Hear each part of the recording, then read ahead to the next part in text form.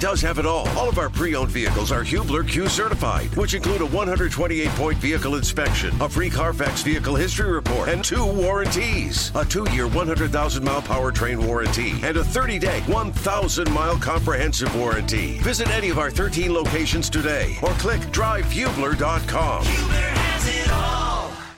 Halfway through the 12 o'clock hour on a Wednesday, Jake Query along with Jimmy Cook, Eddie Garrison here as well. Jimmy, are you starting to get nervous yet for the AFC title game? Yes. Oh, yeah. Monday, enjoy it all. I know everybody's going to talk, because, I'm just a little flower over here, Jake. I know everybody's going to talk glowingly about the Chiefs, but now Baltimore's a great team. And a lot of advanced rankings and even your basic rankings, they're viewed as one of the best defensive units in a long time. Definitely the best this year. Kansas City has great defense too, but yeah, there's nerves for sure. I'm going to ask James Boyd, who joins us now from The Athletic, this question regarding the AFC title game or just the AFC playoffs in general. James, first off, appreciate the time. I'll start with this. When we look at the postseason, after a season of watching the Colts perform, do you find when you watch the teams that are still alive that Indianapolis is really pretty close, or did it more illuminate areas where they have a lot of work to do? I think it's probably the latter for me, just because they weren't a playoff team. Obviously, it was a promising season. It was a good season, but I can't sit here and say, oh, they're so close to being, a contender or, a move here, move there away from winning 2 playoff games. I can't go that far, but it is a promising start to the Shane Steichen era. Obviously, Anthony Richardson's health has a lot to do with everything, but, no need to be a little overzealous so far. James, where do you view the balance of power right now in the AFC South when you look at Jacksonville crumbling down the stretch, Houston taking advantage of it, C.J. Stroud looking every bit as good as he was touted to be, even though there were doubters about what he would do in the NFL, and then the Colts to Anthony Richardson on a de facto rookie year? We'll leave the Titans out of it. Sorry about Will Levis. Anyway, AFC South, where do you view the balance of power there?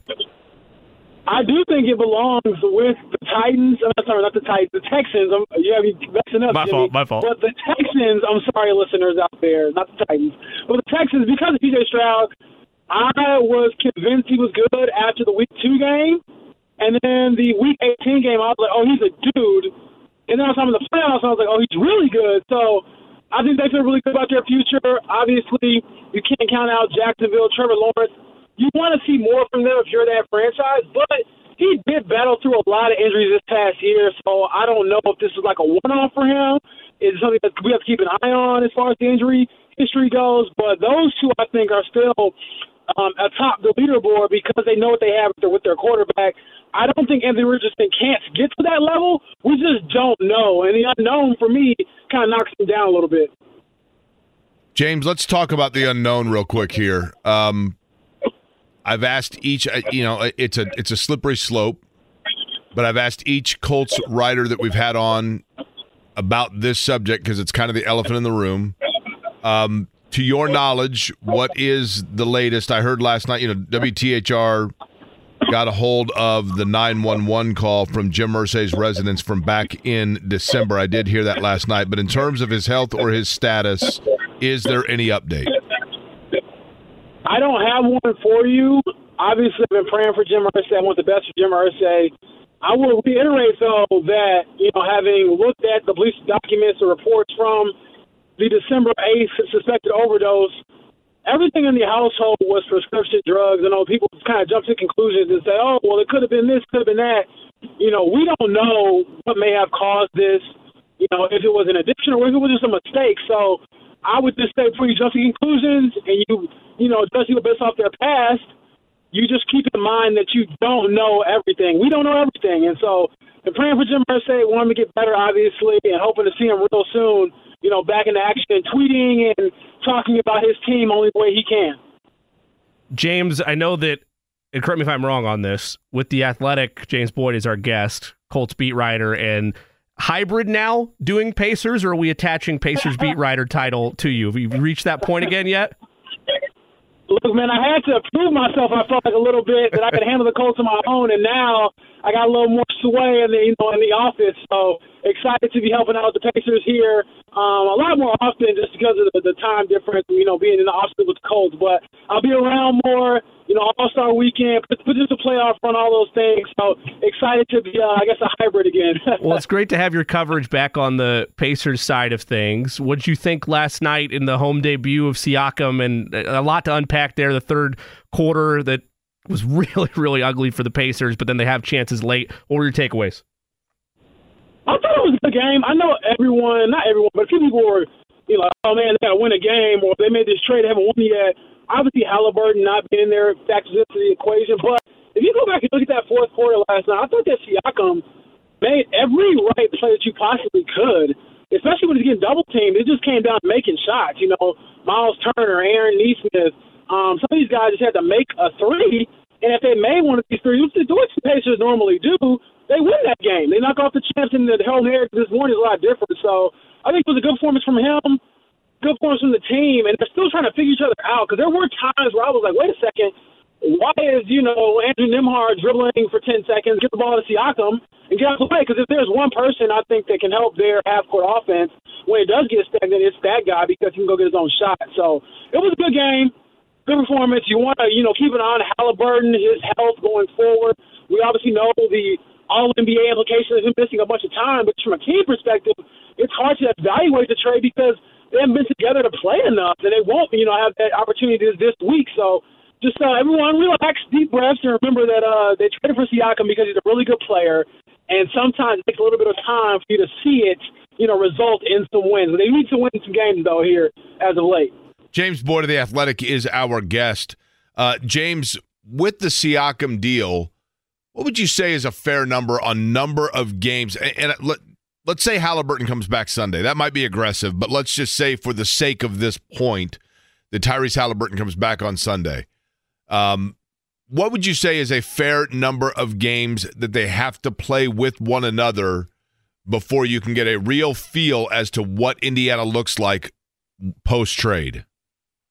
I would say about 15. I know that's probably not what everyone wants to hear, but I would definitely say it has to be at least 10, preferably 15, to see, just all the ebbs and flows of the NBA life. You know what I mean? Like, okay, how does it look when you're in a tight game, when you're in a blowout, when you're humming, when you're not humming? Like, how do all those things work out? And I think also when you look at what's happened with the team, we talk about the offense, how he's going to help them, all those things, but defensively, what does he bring to the table? How does it change the rotations and things like that? How does everyone adjust around him? So I think there's so many factors that go into it that 15 games would be a good barometer for this. And also because 15 games, at that point, you're getting down to, playoff seeding and stuff like that. So you want to know who you are before you get to those nitty-gritty games and obviously the playoffs. You think it's more so Siakam learning his teammates and their tendencies on the floor, or the teammates learning Siakam? I think it's more so him, because even last night there were times where I thought he was a bit passive, where maybe he wouldn't have been in Toronto because he's already the guy. But you can see in certain moments, it's like, do I be aggressive? He said it after the game. When do I be aggressive? When do I, trust my teammates? I thought he did a good job of that last night, but there's probably moments where he could have been more aggressive, where he's probably thinking to himself, I'm the new guy. I don't want to step on any toes. I don't want to, make anybody think that I don't trust them or I'm a ball hog or anything like that. But I think when Halliburton comes back, and as long as Ricardo's in his ear, he's going to tell him, hey, we traded for you to be the All-NBA player, to be the 20-point per game scorer, to be the, switchable defender, all these things. So be yourself. And it sounds, cliche, but it's true. I mean, they didn't trade for anybody else other than him to come out there and play at his level, his style of play. So I'm excited for it. It takes time. It's not, easy. And plus, they haven't practiced it either. I'm actually outside the facility today because they have a little bit of a practice today. And it's like their first real one, I think, since they traded for him because they've been on the road so much. Back to the Colts, James Boyd of The Athletic. Take me through the offseason and what it looks like. I guess a two-part question. What does this offseason look like for Anthony Richardson, and how would it look different had he never been hurt? I think he gave us a glimpse. He said he would take a little bit of a vacation, but no vacation for him. He's, as he put it, all gas to the floor, excited to get back. I think a lot of it just has to do with his health. I mean, had he played all year then you will be working with a much larger sample size of film on him. But by now, I would imagine he probably looked at his film and his plays, 20 times over, if not more, because he had so much time during the season. So now it's about getting healthy and then trying to build on a season where you didn't have as much experience as you wanted to. So you're trying to maybe make up for it or kind of guesstimate how you should build the next, as opposed to a guy like C.J. Stroud, where he's been through every situation so far, or a lot more than Anthony Richardson. So a lot of it is health, and I think beyond that is just how much can you build on your maybe mental reps to prepare yourself for what's to come. Because we didn't get a chance to see, him adjust to an offense in real time, or adjust to a defense rather in real time in a real game, or even over a few period of weeks. It was just kind of the start and stop. Whereas now he's got a chance to reset, and hopefully stay healthy for the future, and then we'll get a real glimpse of him, come this fall. James Boyd is our guest, covers the Colts as well as the Pacers now for The Athletic. You can follow him on Twitter at RomeoVilleKid. James, I know this is getting close to your favorite time of year. How long before we get that Romeoville 1.0 mock draft? And if you have not started that process yet, any names that catch your eye? Have you looked at all in terms of where the Colts, in terms of 15, what might be available for them? Yeah, I actually reacted to one of our mock drafts, and I got the greatest reaction because people were telling me, "Oh, I love this," and then people were telling me, "I hate this," and I'm like, "Yes, it's mock draft season." So for me, I think I'm still kind of filling out some off-season stuff. I got some other stories I'm working on, but I would say probably after the Super Bowl, you can expect me to buckle down really and around combine time to start doing some mock drafts and really, lean heavily into like film, draft, ratings and grades and stuff like that. But I'm excited about it. I say it all the time. Mock drafts are the biggest scam in American history as far as I'm concerned, because everyone just loses their mind over fake picks. But it sells, man. It gets clicks. It gets people talking. And it's a fun exercise. It teaches me anything, if anything, about, the new draft class coming up. So I would just say everyone relax. But as far as players go, I think Brock Bowers is the name you hear from everybody. I got a little bit of a tit for tat last week with some fans. I will say this on air. If he drops to 15, the Colts take him, and everyone be quiet because he's a really good player, and they could use him at tight end. That's all I'll say about that. Marvin Harrison Jr., I know everyone's like, oh, they're going to trade up for him. No, they will not. Do you want a building in Indianapolis? Do you want a stadium? Do you want nice things around the facility? Because if they don't, if you want Marvin Harrison Jr., Jimmy, it's going to cost all of that. So you're going to have Marvin Harrison Jr., Jonathan Taylor, Anthony Richardson, and maybe like one football to practice with no players. So, no, Marvin Harrison Jr. will not be a Colt, but Brock Bowers, possibly. We'll see. Hey, James, you never know what happens when you pick up that phone, right? I mean, you just never know. You never know if there's going to be an offer that you just can't refuse. Well, we'll look forward to that. Obviously, I'm praying for Jim Irsay to get better, but I do think I want to hear his thoughts on Marvin Harrison Jr. because there is one guy who was trying to pull off the trade. It is Irsay. We were going to drift towards this area eventually, but you oftentimes, in friendly banter ways, James Boyd is our guest, covers all things Colts and Pacers now for The Athletic. As an Illinois guy, you often get into it on Twitter with a lot of fan bases, but especially Indiana. Are you digging any graves at this point, or are you keeping steady the James Boyd that we all know? Look, I have learned that making people mad who help keep you employed probably isn't a good idea. But I will say this, my Illinois top 10, 14-4, not too bad. I'll take that. And so I'm looking forward to that matchup, that game, obviously. But I do think that people are kind of a bit overstated with some of the Mike Woodson talk. I do think they have to play better. He has to be accountable for some of these, in-game adjustments and things like that, which is so frustrating for this fan base.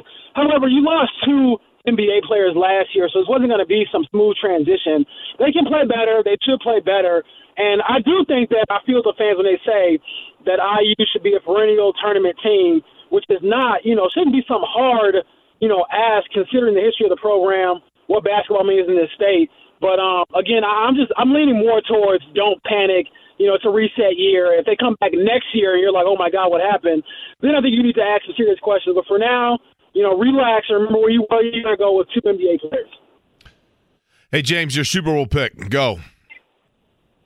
The Baltimore Ravens over the Detroit Lions. I'm going for all the feel-good stories. I think Lamar wants to shut up all the doubters, all the haters who says he's a glorified running back. And I think Detroit is like probably the best overall, sports story going on right now with everything that city went through to get back to this point. So those are my picks. Again, Baltimore over Detroit. Lamar Jackson, Super Bowl MVP, and everyone can kind of get off his back and recognize that he's a truly great, potential Hall of Fame quarterback. I would love to see Detroit get in. I think most people would, right? If Detroit were to win in San Francisco, would it be because of Detroit or because of what San Francisco didn't do?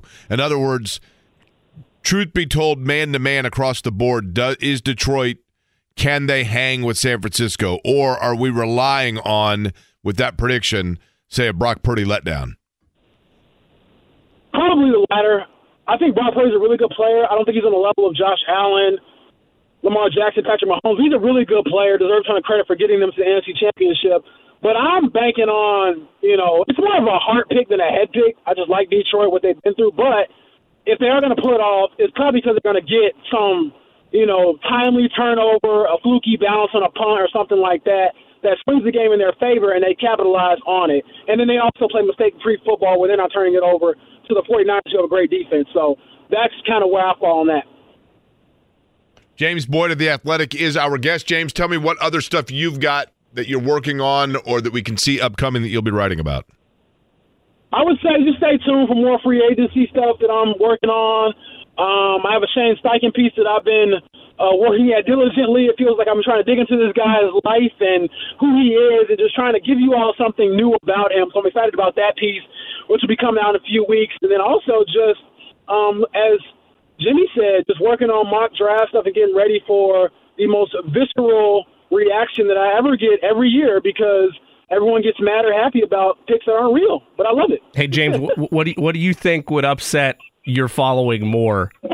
Simulating a trade in one of your mocks up to get Marvin Harrison Jr. or a trade back into the second round?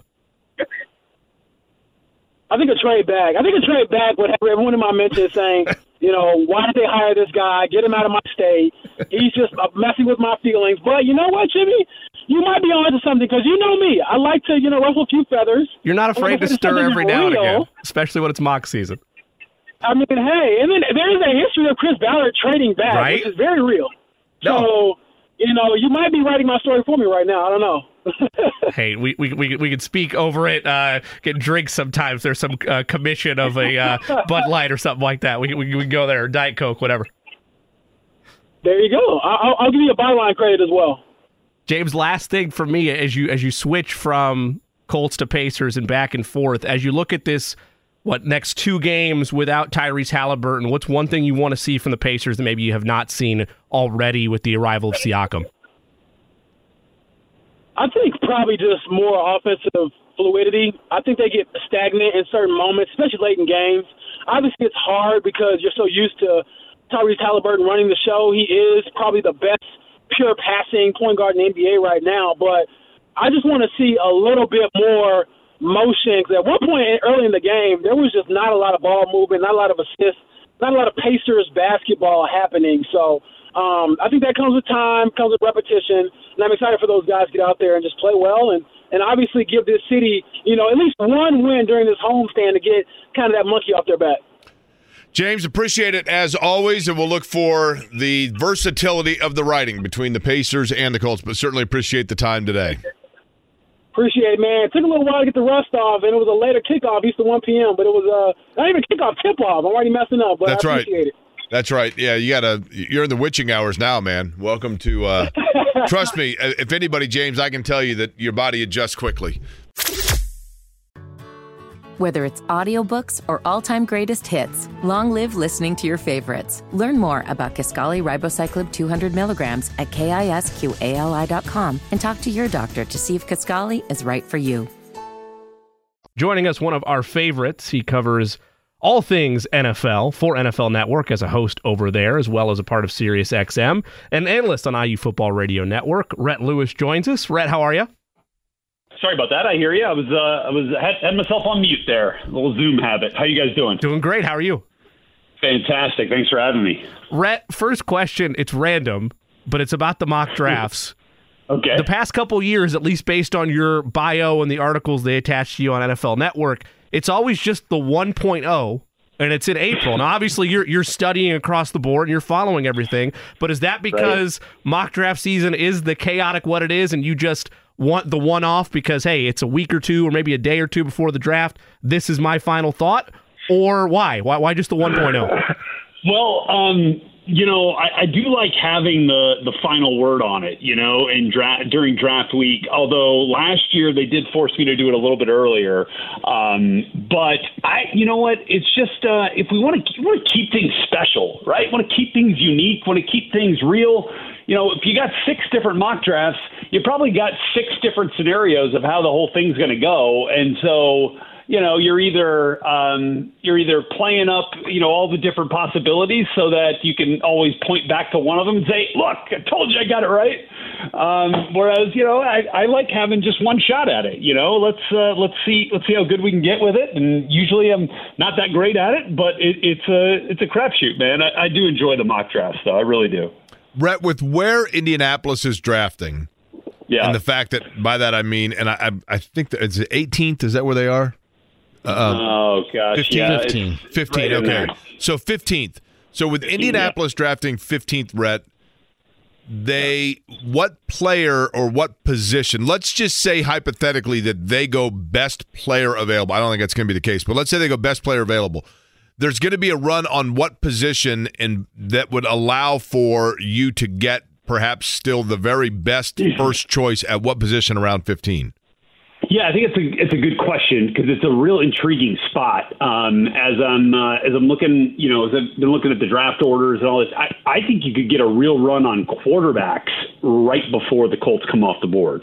So I think the quarterbacks are going to go 1, 2, 3, and it'll be Caleb Williams, Drake May, Jaden Daniels in some order there. And then I think you could legitimately get another 3 of them off the board before the 16th pick, considering where the Colts will probably be hoping for that, right? The Colts are probably thinking, hey, load up, right? Load up. We're good here, and this is going to allow us to get a better positional player, if you will, in that case. And, you could get a scenario where, one of those top edge rushers, falls down there, Latu. You can never get after the quarterback enough.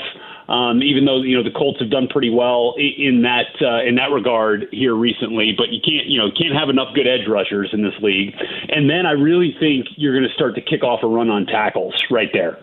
I've been talking with my buddies Daniel Jeremiah and Bucky Brooks all week on the Move the Sticks podcast, and the one thing that we have talked about a bunch as an overriding theme is this year will probably break the record for the number of offensive tackles that get drafted in the first round.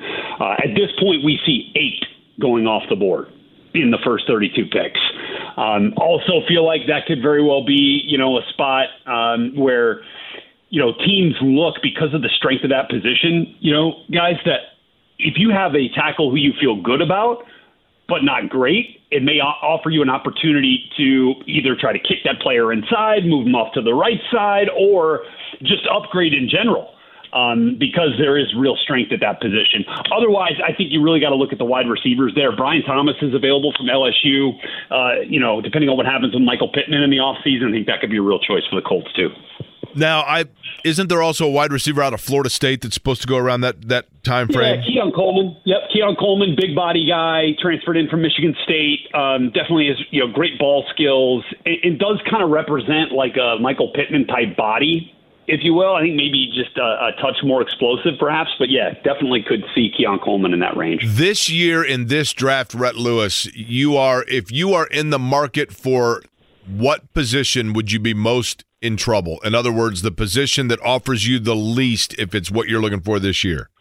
I think it's safety.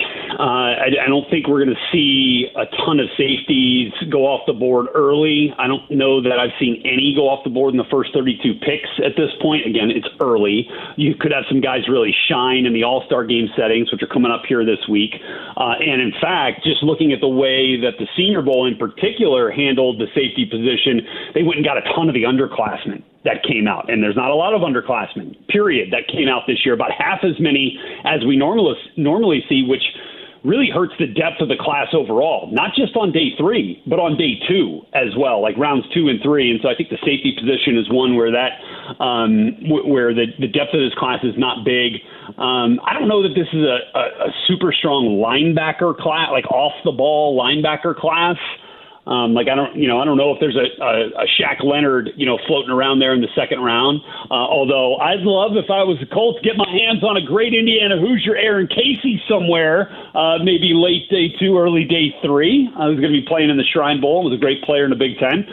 Just a couple of thoughts on that front for you, Jake. Rhett Lewis is our guest of NFL Network. You can follow him on Twitter at RhettNFL. Jake just asked you a second ago about offensive tackles and premium positions and where there's going to be potentially a lot of availability, but oftentimes whether it's a clear need like a tackle or whether it's a clear want like a stellar wide receiver, that's the discussions that go on in those war rooms, especially in the first and second round. What are you doing? Are you battling for need, or are you battling for the high upside luxury pick that you just want to have? You feel like you can build an offense around. When you look at that ebb and flow between teams that are in the top 10 versus the prospects that are there, is it wide receiver once again that has the most eye candy of, we don't necessarily need that, but boy, would we want it on our team? Yeah, I think wide receiver is definitely a deal there. I think, we talked about quarterbacks going 1, 2, 3, which certainly feels like that's the way that this is going to go as of right now. I think you could legitimately see wide receivers go 4, 5, 6. And you're talking about Marvin Harrison Jr., Rome Odunze, and Malik Neighbors. That's how good they are. I think I wouldn't be surprised to see Brock Bowers check in at some point there, just because of the immense athleticism and kind of versatile skill set that he provides from a tight end spot for teams really placing a value on that position. So certainly wouldn't mind seeing him, go up there in the top 10 as well. But I do think you'll see the 3 quarterbacks. I think you'll see those 3 wide receivers, and then I think you'll see 2 to 3 tackles, and probably Dallas Turner, the edge rusher from Alabama, all go in the top 10.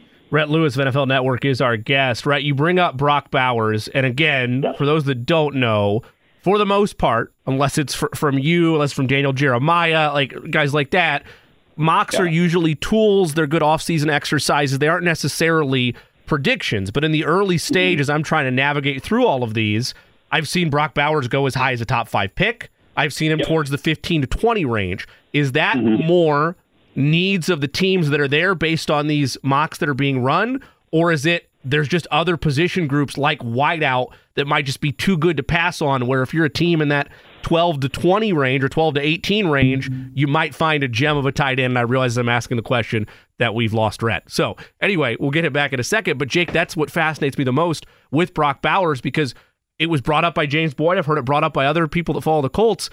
I've said it. The idea of having a perennial tight end or a tight end you can develop into a clear tight end 1 would be very tempting if he was there, because it feels like with Goddard and others, that's how Shane Steichen would like to use a tight end. I'm really curious to see, and interesting because Rhett does IU football, obviously. Bill Mallory's grandson, Will Mallory. I really am curious with what he did last year to see how he develops for them, because you get the sense they want that too. I do kind of. I think that I get the feeling at the tight end position that. By the way, so I'm trying to talk about the tight ends, and all I can hear over here is Eddie. Eddie is like Fred Flintstone. He's like got a granite thing over here, and he's chiseling away at the phone. Okay, he's working tirelessly to fix the phone, and he's having to take it apart. But no, I do feel like they went through rotation of different tight ends, and Mallory was the one that brought one thing that was different than the rest of the tight end room a little bit in terms of his receiving ability. But Rhett is back, so go ahead. Yeah, Rhett, we have you back. With Brock, we're back, baby. We're back and better than ever. With Brock Bowers, what would cause him to fall? Team need, other position groups like wide receiver that would push him down? I know there's unpredictability of all this, but why would Brock Bowers have such a wild range at this point in the process based on mocks alone? Well, I think part of it is value in terms of like financially. I mean, like that's a big contract up there in the top 10. You know what I mean? Like relatively speaking in terms of rookies. And, you know, how does that fit within, you know, your roster's contract structure, right? Like, are you a team that's already paying 45 to 50 million for a quarterback? Maybe you can't spend that type of money on a tight end spot, you know, knowing you got a wide receiver coming up in a year or two. You know, I think those things do kind of come into consideration, you know, there with a player like he is. I mean, he's a great player, and I think he's worthy of a pick at number 5, you know, or I certainly wouldn't be surprised to see him go, you know, in the 15s. Thinking about, you know, historically, TJ Hawkinson, you know, was a top 10 pick as a tight end, and, you know, took him a year, 2, 3 to really find his stride. Now he's one of the best in the league on his second team playing for the Vikings. So, like, you know, we had a really good tight end class last year, and like look at what Sam Laporta's done, and look at where he got drafted, right, in the second round. So I think like there are some historical things you look at, there's some logistical things you look at in terms of finances, but the athleticism and the player and the productivity, you know, you can't deny it with Bowers. Life is so much more than a diagnosis. It's about sharing time with those you love, hanging with friends who lift you up, and experiencing all those moments that bring you joy. All hits, no skips. Learn more about Kisqali Ribociclib 200 milligrams at KISQALI.com and talk to your doctor to see if Kisqali is right for you. So long live singing to the oldies, jamming out to something new, and everything in between. Lewis is our guest. I know it's a busy afternoon, so I appreciate the time from NFL Network Rep. Before we let you go, I want to get your thoughts because you do IU football on the radio on these airwaves. Curt Cignetti, not shy on confidence. Your thoughts on the hire? I will second that statement right there, Jake. I mean, that is the one thing that is clear. And you know what? He's got a record to back it up. You know, he has been successful everywhere he has been. Now, say what you want about the level of competition and all that, but the fact that he can find ways to resurrect, in some cases, programs like what he did at Elon, and make them winning programs, I mean, speaks to what we need, what we are talking about here with the Hoosiers. I think it's going to be, you know, it's a stark contrast in style. And look, you know, Tom Allen style, maybe not for everybody. Curt Cignetti style, maybe not for everybody. But for those that fit what Coach Sig is selling and will buy into it, I think you're going to have a great chance to see a winner here, like really quickly. Like he's not around here to wait 3 years to get this team to a bowl game, to get this program to a bowl game. Well, he dipped in the portal to begin, and that, I mean, first you got to recruit your roster, but he got some guys in, right? Oh, yeah, totally. I mean, we're talking about over 20 different guys that have come in from different schools around the country, a lot of them from James Madison, including Elijah Surratt, who was, you know, highly sought after wide receiver from the port. I think this wide receiver room is going to be incredible. Getting Donovan McCulley back, getting Carter Smith back, and getting Trent Howland back as well. Like, those were 3 of probably the top 4 guys that you wanted back from the portal that ended up, you know, and Khalil Benson was probably one of those 2, but he ended up going to Colorado. So I think they did a great job kind of mixing, you know, getting some of the key contributors from last year back, bringing in fresh faces that are ready to compete and ready, you know, to display that toughness and that will to win that he's really talking about. This is, I think there's a lot to like. Let me just tell you one other thing. The coaching staff, I think, you know, there was a lot said, you know, when he was making the hires and announcing them. I was like, oh, man, there's a lot of guys from JMU, a lot of Sun Belt, a lot of Group of 5. I'm like, I'm telling you what, I've had the chance personally to speak with our DC, our OC, Mike Shanahan, and quarterbacks coach Chino Sinceri. Those dudes are super impressive. Like, we're going to be lucky to keep Chino Sinceri around. Like, that's as a quarterbacks coach and co-offensive coordinator, he's going to be sought after because of how well he's going to do here. And both those, you know, Coach Shanahan, Coach Gaines too. Like, those guys are Coach Haynes, excuse me. They're studs. So I'm excited about what he's building. Feels like exciting times being built down at IU. He's Rhett Lewis. You hear him for IU football. It's color analyst over there, of course, Sirius XM and on NFL Network. Rhett, appreciate your time as always. Looking forward to the countdown to Rhett Lewis 1.0 on the mock draft, and no doubt we will have you on many a time or two between now and April. All right, guys, have a good one.